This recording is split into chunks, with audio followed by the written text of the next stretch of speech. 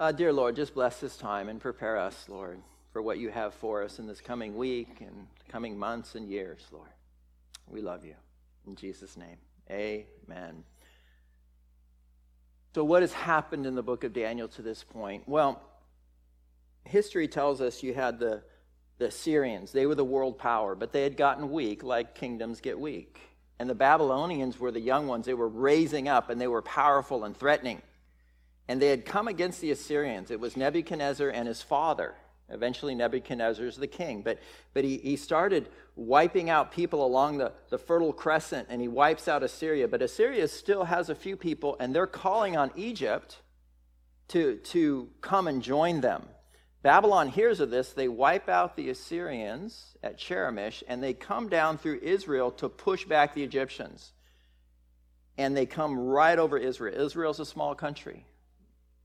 And so as they come over, as Nebuchadnezzar comes over Jerusalem, he doesn't wipe them all out at once. What he does is he takes some elements from the temple, and he takes their best young men or their best citizens, the smartest, the best looking ones. And what he wants to do is very wise. He wants to inculcate them into Babylonian culture, so when he comes back over the next 10 to 15 years and he brings other Jews into Babylon, they're going to go, oh, look at these guys. We can be like them. Let's just join the culture and not rebel.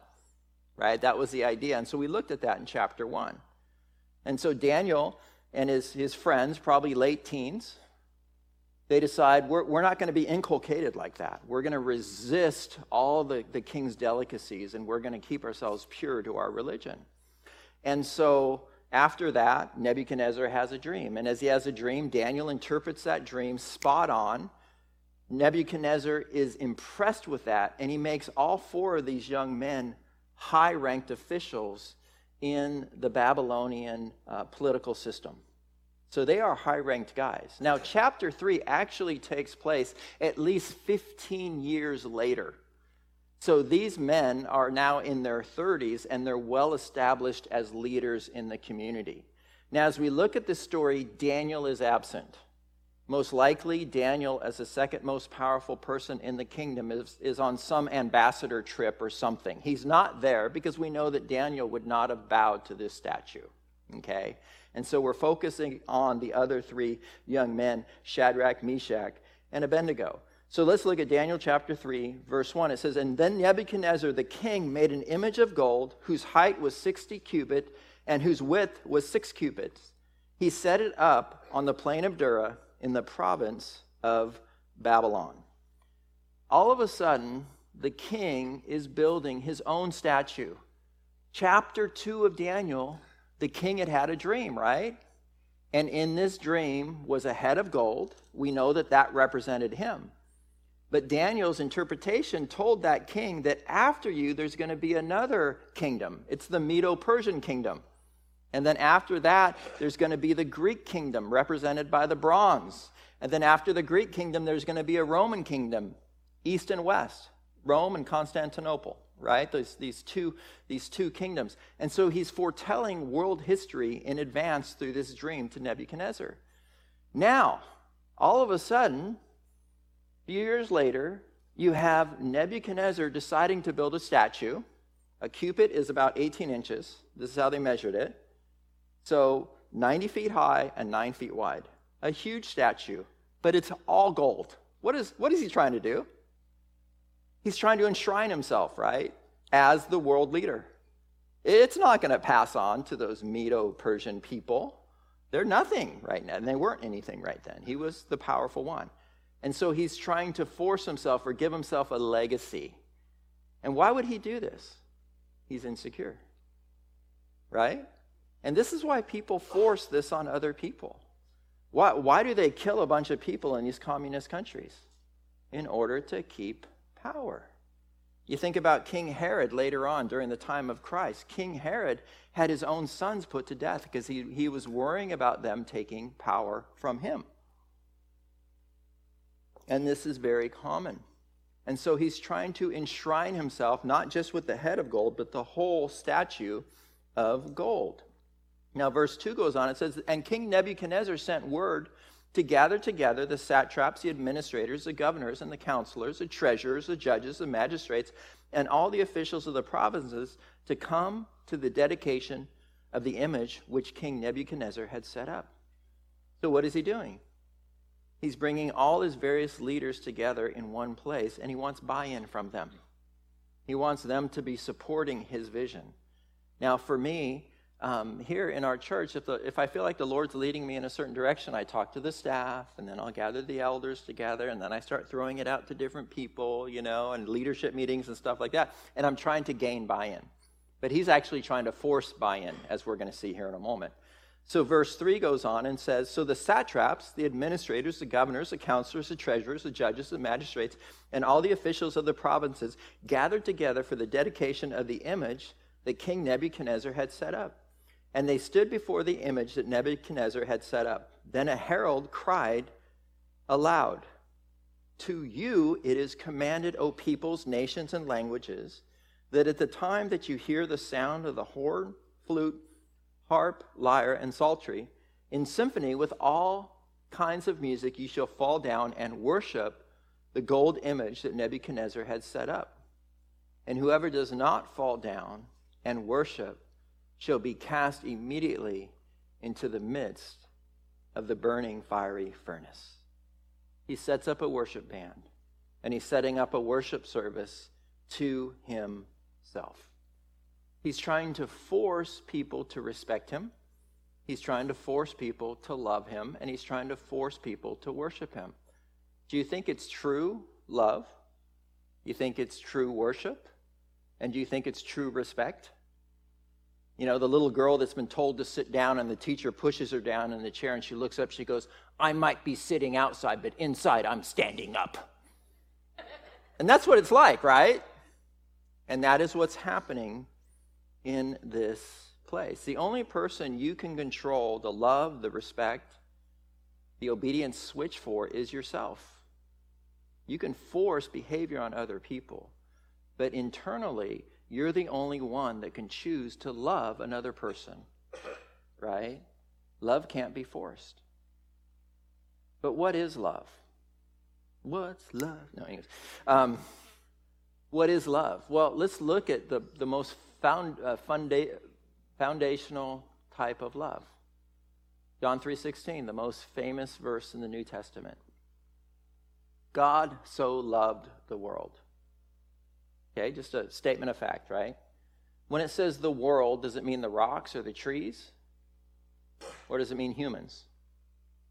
Because he wouldn't have to die for rocks and trees. They don't sin, right? God so loved the world. When God decided to love the world, was the world all fuzzy and pleasurable and nice? Romans chapter 5 tells us, while we were yet sinners, Christ died for us.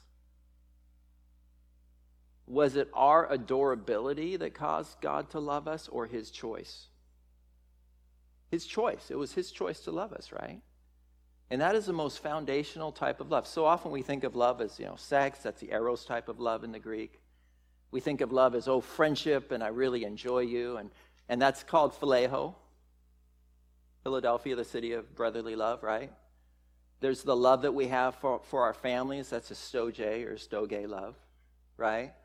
But this is called agape love. It is a love of choice, and it is a love that depends upon the person choosing to give it. God so loved the world that he gave, that he was willing to sacrifice, that he was willing to meet our needs at great cost to himself. That is a love, and that love depends upon God aiming it at us, right? But he's not going to force us to receive it or return it. That's our choice.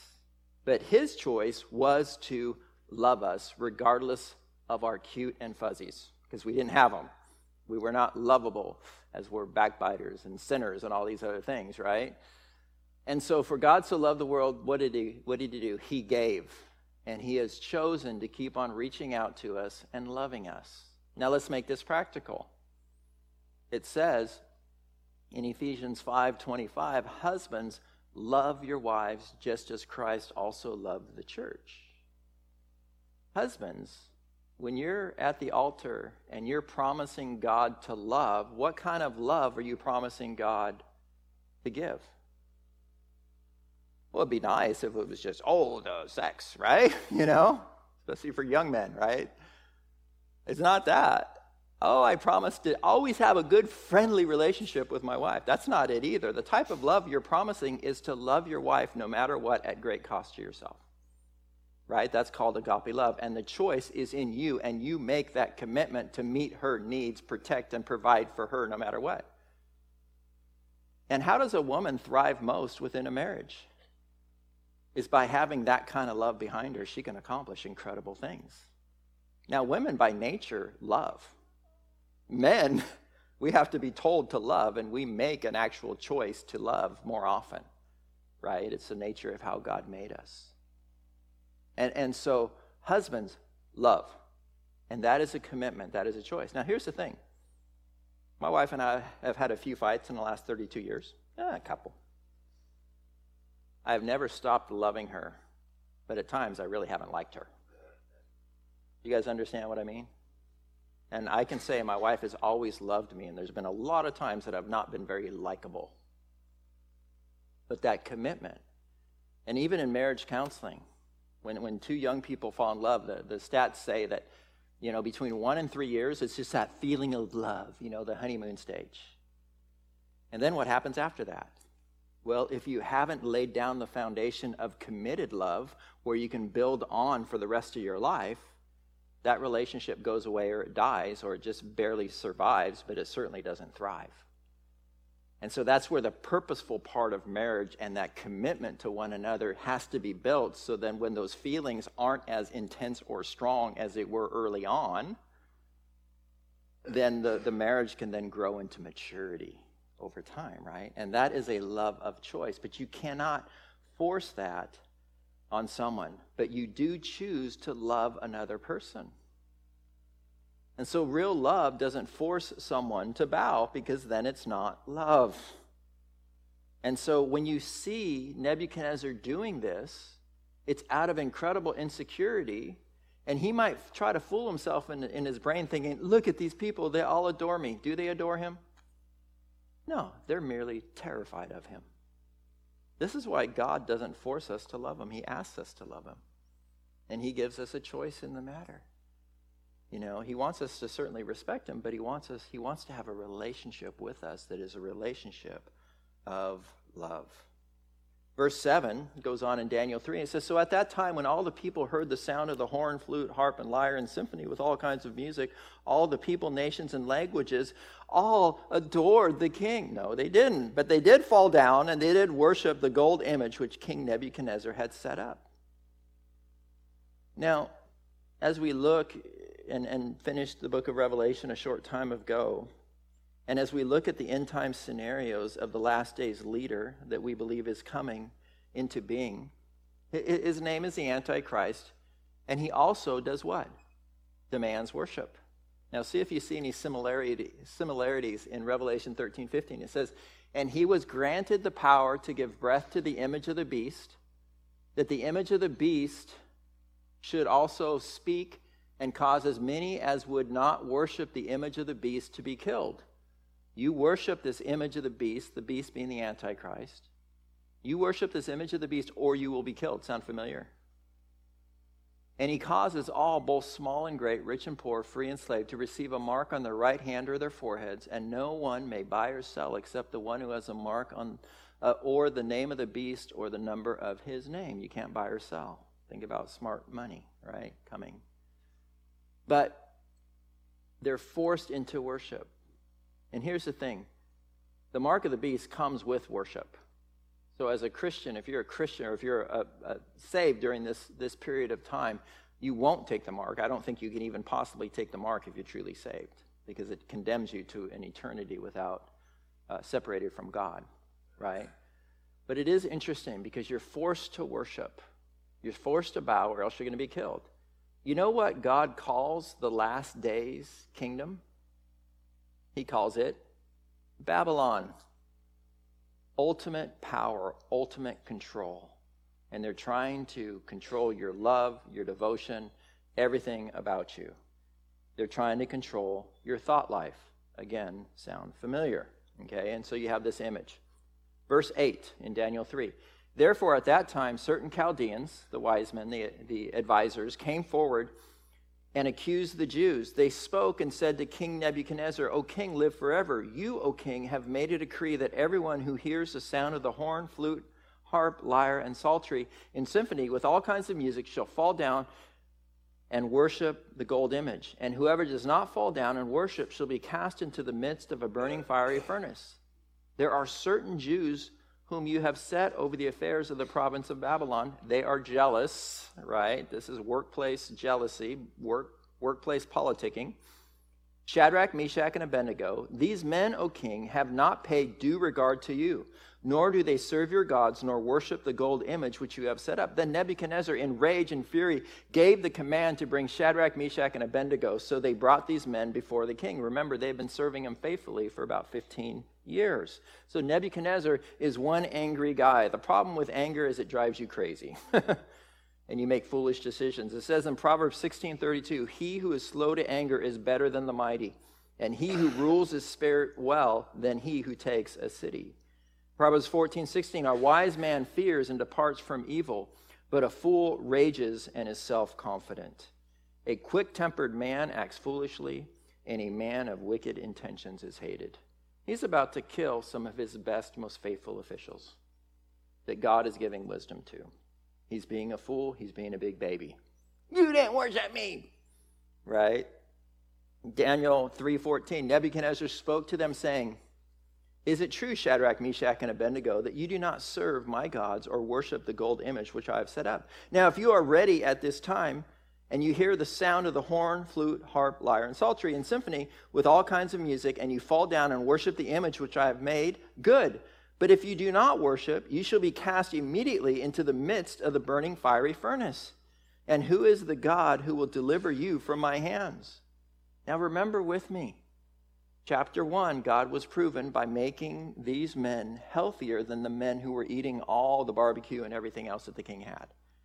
Chapter 2, God proved himself by not only interpreting the dream that Nebuchadnezzar had, but revealing what it was without Nebuchadnezzar saying what it was, right? And he gave lip service to God then. But here he's testing God once again. So Shadrach, Meshach, and Abednego, verse 16, answered and said to the king, O Nebuchadnezzar, we have no need to answer you in this matter. If that is the case, our God whom we serve is able to deliver us from the burning fiery furnace, and he will deliver us from your hand, O king. God is able. Listen, some people ask, can God make a rock so big he can't pick it up? Stupid question. The problem is with the question, not with God. But you need to know there are certain things God can do. He cannot sin, and he will not offend his own character. He cannot do certain things, right? And so my definition of God able to do anything is God can do anything and will do it within his character and by his plan according to the sinful affairs of man. God will get certain things done, and then we throw a wrench in it, and what does God do? He's the master chess player, gets around it, and still fulfills his will. We have tons of prophecies that are fulfilled throughout all of history, and we always got there even though sinful man was rebelling against God the whole time, right? He always gets to his goal. This is my God, and he is able, but he's not going to offend his own character, and he's not going to force men in a certain direction. He gets things done. This is my God. He is amazing. Jeremiah 32:17. O Lord God, behold, you have made the heavens and the earth by your great power and outstretched arm. There is nothing too hard for you. And the ancients looked up in the heavens. They go, God, you are amazing. And a lot of people, oh, God doesn't exist. It's all a cosmic accident. But we know the universe started. That means it had to start somewhere. That means there was nothing, and then there was something. How did that happen? Either nothing created everything, or someone did. And someone had to design it. We were standing underneath an old oak tree last night at the young men's retreat. And I looked up, and I just saw this branch that probably weighed several tons. How in the world does that branch not fall or break off? Well, it's a structure of the tree, and it's designed, and if you look at it, it's all in order, and that's just a stinking tree. One time when I was having doubts, and I was a pre-med student for 4 years, but when I was having doubts after I'd moved out here, I'd had a few doubts, and you know what God had me do? Just lift up my hand and go like this. Mechanical engineering students used to have to take some of my biology classes. Why? Because they were told the human body is the most amazing machine ever created. Go figure. How does it do that? How does it lubricate itself, heal itself, and do what my mind is telling it to do? And then when I'm not thinking of it, it still survives. What? Right? And you go, but I do that, it's me. No, you didn't do that. You have no idea how your body works. Even if you're a medical student, it's just amazing. Like, are you kidding me? Right? And if he can create the whole universe, this God, and think about it, man, we live on this little speck of dust next to a medium-sized star in a medium-sized galaxy amongst billions and billions and billions of galaxies out there. And it is a hostile place. And God has given us this magnetic shield and perfect place in the universe, perfect level of oxygen. If we had more oxygen, someone lights a match, we all blow up. We have less, we all die of suffocation. Like, how in the world does that happen? Are you kidding? Oh, it's all random chance and mutation. Shut up. Now, here's the problem. All of it has to be designed. And where do we get gravity? Gravity affects everything in the universe, mass and motion and entropy and just go forever. Who designed all that? Someone had to design. And that's my God. Are you kidding me? There is nothing too hard for you.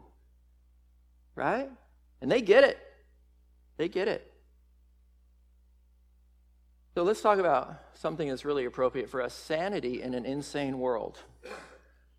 Because my thing is, guys, we need to have joy in this crazy world. And it looks bad, doesn't it? And it's like, Ben Shapiro's not a Christian, but I listen to him and I love his logic, and he says, I'm just here today to say everything is stupid. Okay, so I quoted Ben Shapiro from the pulpit. But a few things. God is able. That first statement. Who has measured the waters in the hollow of his hand, measured heaven in a span, and calculated the dust of the earth in a measure, weighed the mountains in scales and hills in a balance. Who has done this? It's God. He can do anything. He is able.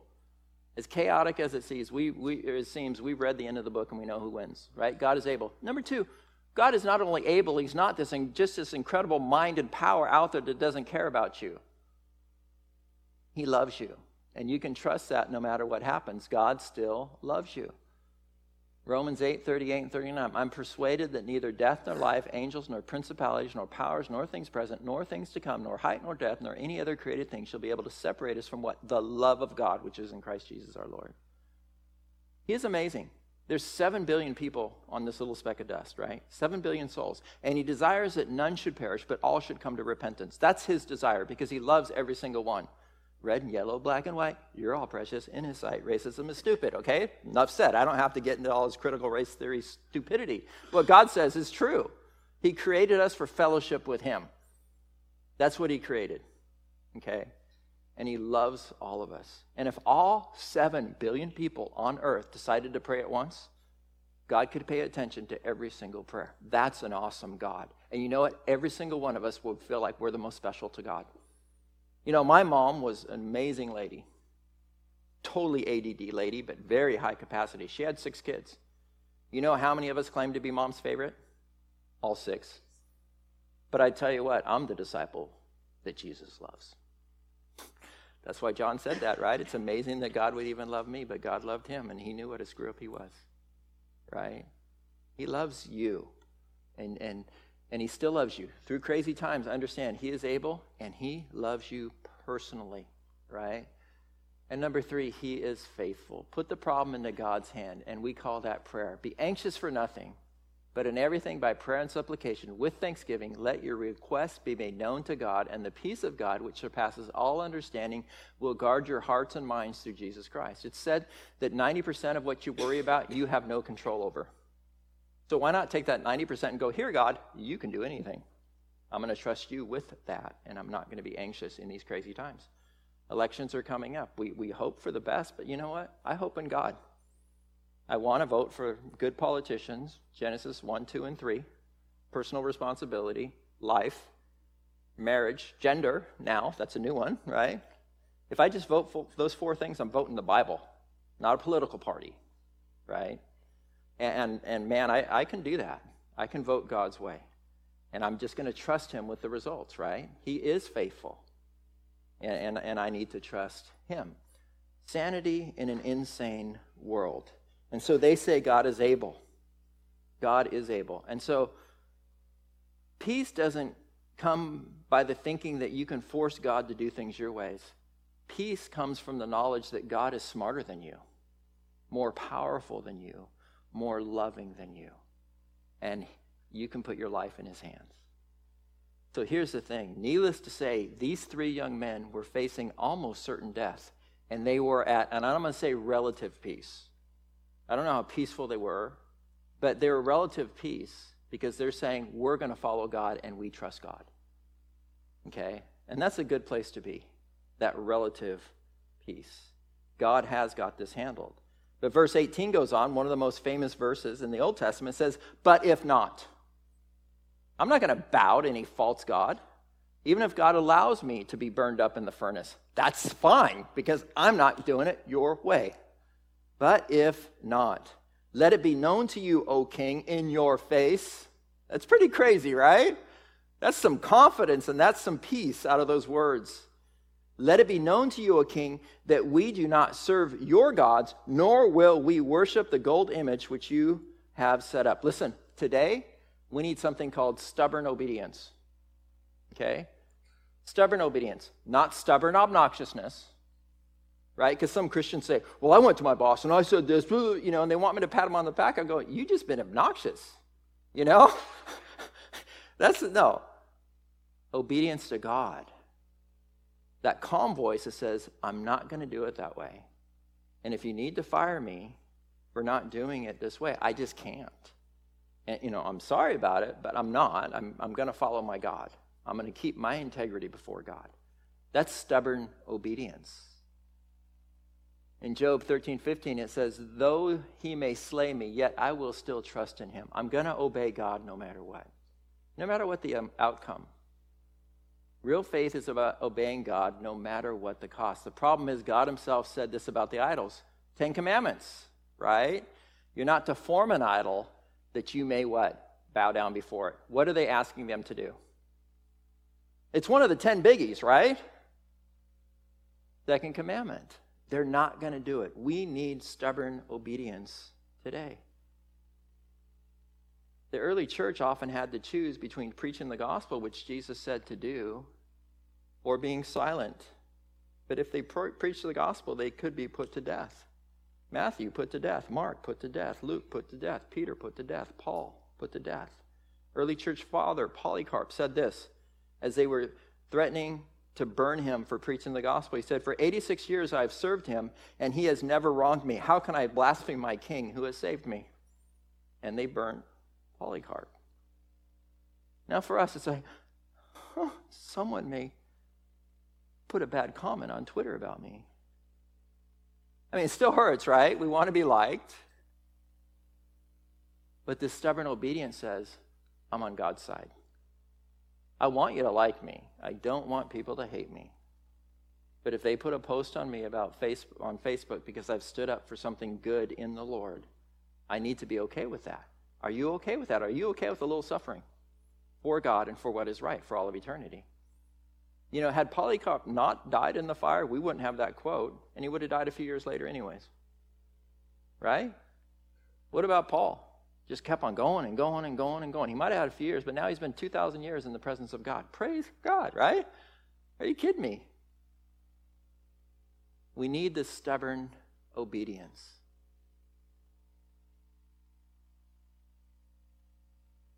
Be stubborn about obeying God. 1 Corinthians 15:57. But thanks be to God who gives us a victory through our Lord Jesus Christ. Therefore, my beloved brethren, be what? Steadfast. Interpretation. Stubborn. Humans are stubborn by nature, right? Let's be stubborn in a godly way instead of stubborn towards sin and evil.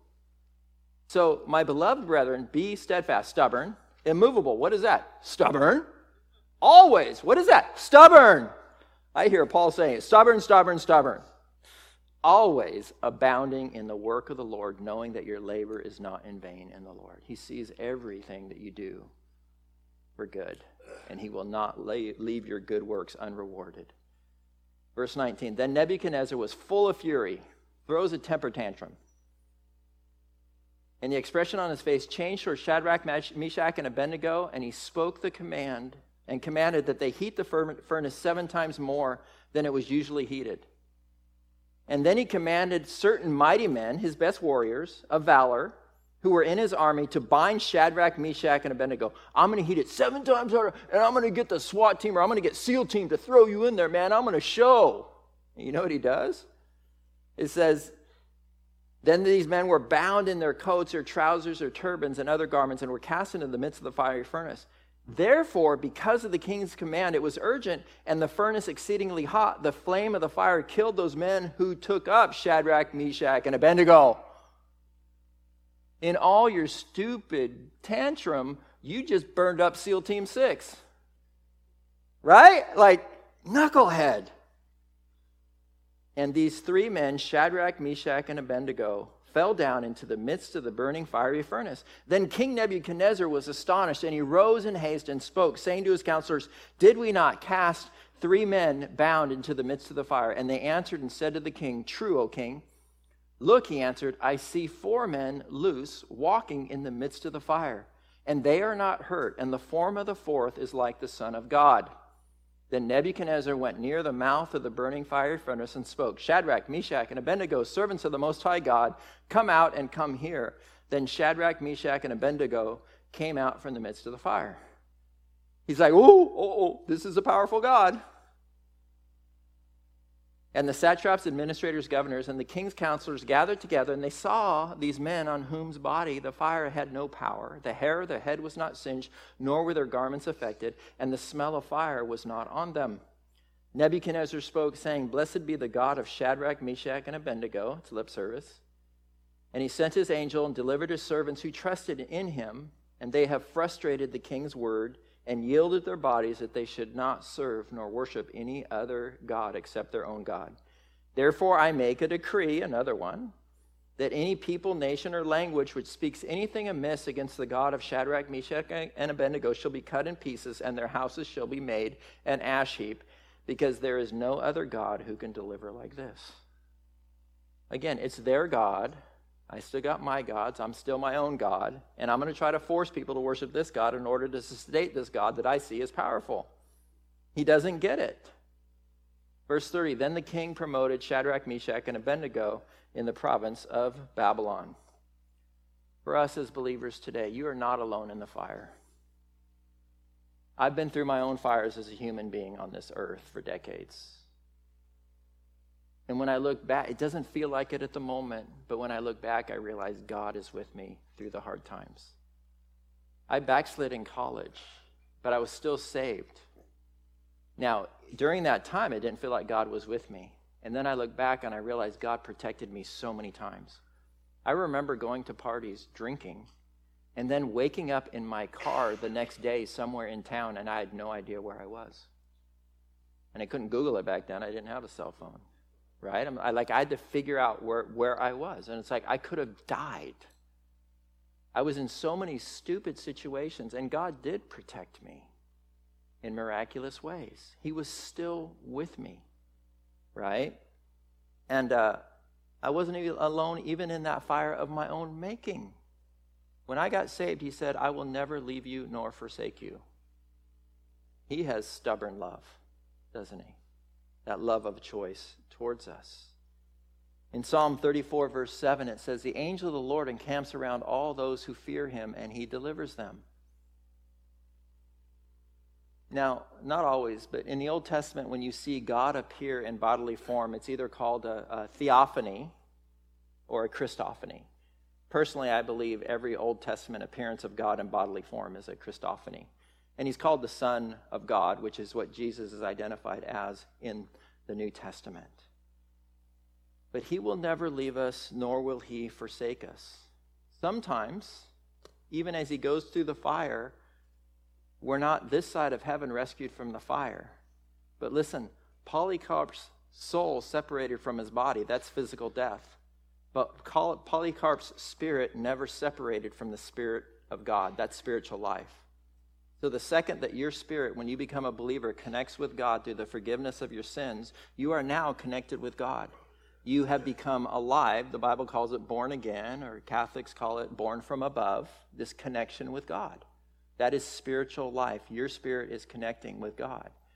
And when someone dies who's a believer, he never leaves them or forsakes them. He is with their spirit through death. And so when I gave my heart to the Lord, my life began, my spiritual life began, and it will never be interrupted. I may die physically. The Lord may come back and get me. I don't know. But I will never spiritually be separated from God. And so Polycarp never was. He went through the fire. Others are rescued, like Shadrach, Meshach, and Abednego. Some people die of cancer. Some people are healed of cancer. Right? Now, it is interesting that Isaiah, we're in Isaiah on Wednesday nights, but in Isaiah, he was prophesying and warning the Jews because they were disobedient and following idols. He was warning them, don't do this, you're going to be taken away into captivity. And he was telling them that. That was 100 years prior to this. Now they're taken away in captivity. So this is Isaiah 100 years earlier. He says, when you pass through the waters, I will be with you. The Jordan River and the Red Sea. And through the rivers, they shall not overflow you. But what about this part? And when you walk through the fire, you shall not be burned, nor shall the flame scorch you. That was fulfilled 100 years later after this prophecy was made. And so understand that God is with you, and he does love you. And he wants you to know that through hard times. The interesting thing, I was talking to a man earlier from First Service, and I said, it is interesting for us as Christians because we go through the fire and we intimately get to know God better, don't we? And unfortunately, it's not the easy times that we get to draw near to God. It's normally those hard times, right?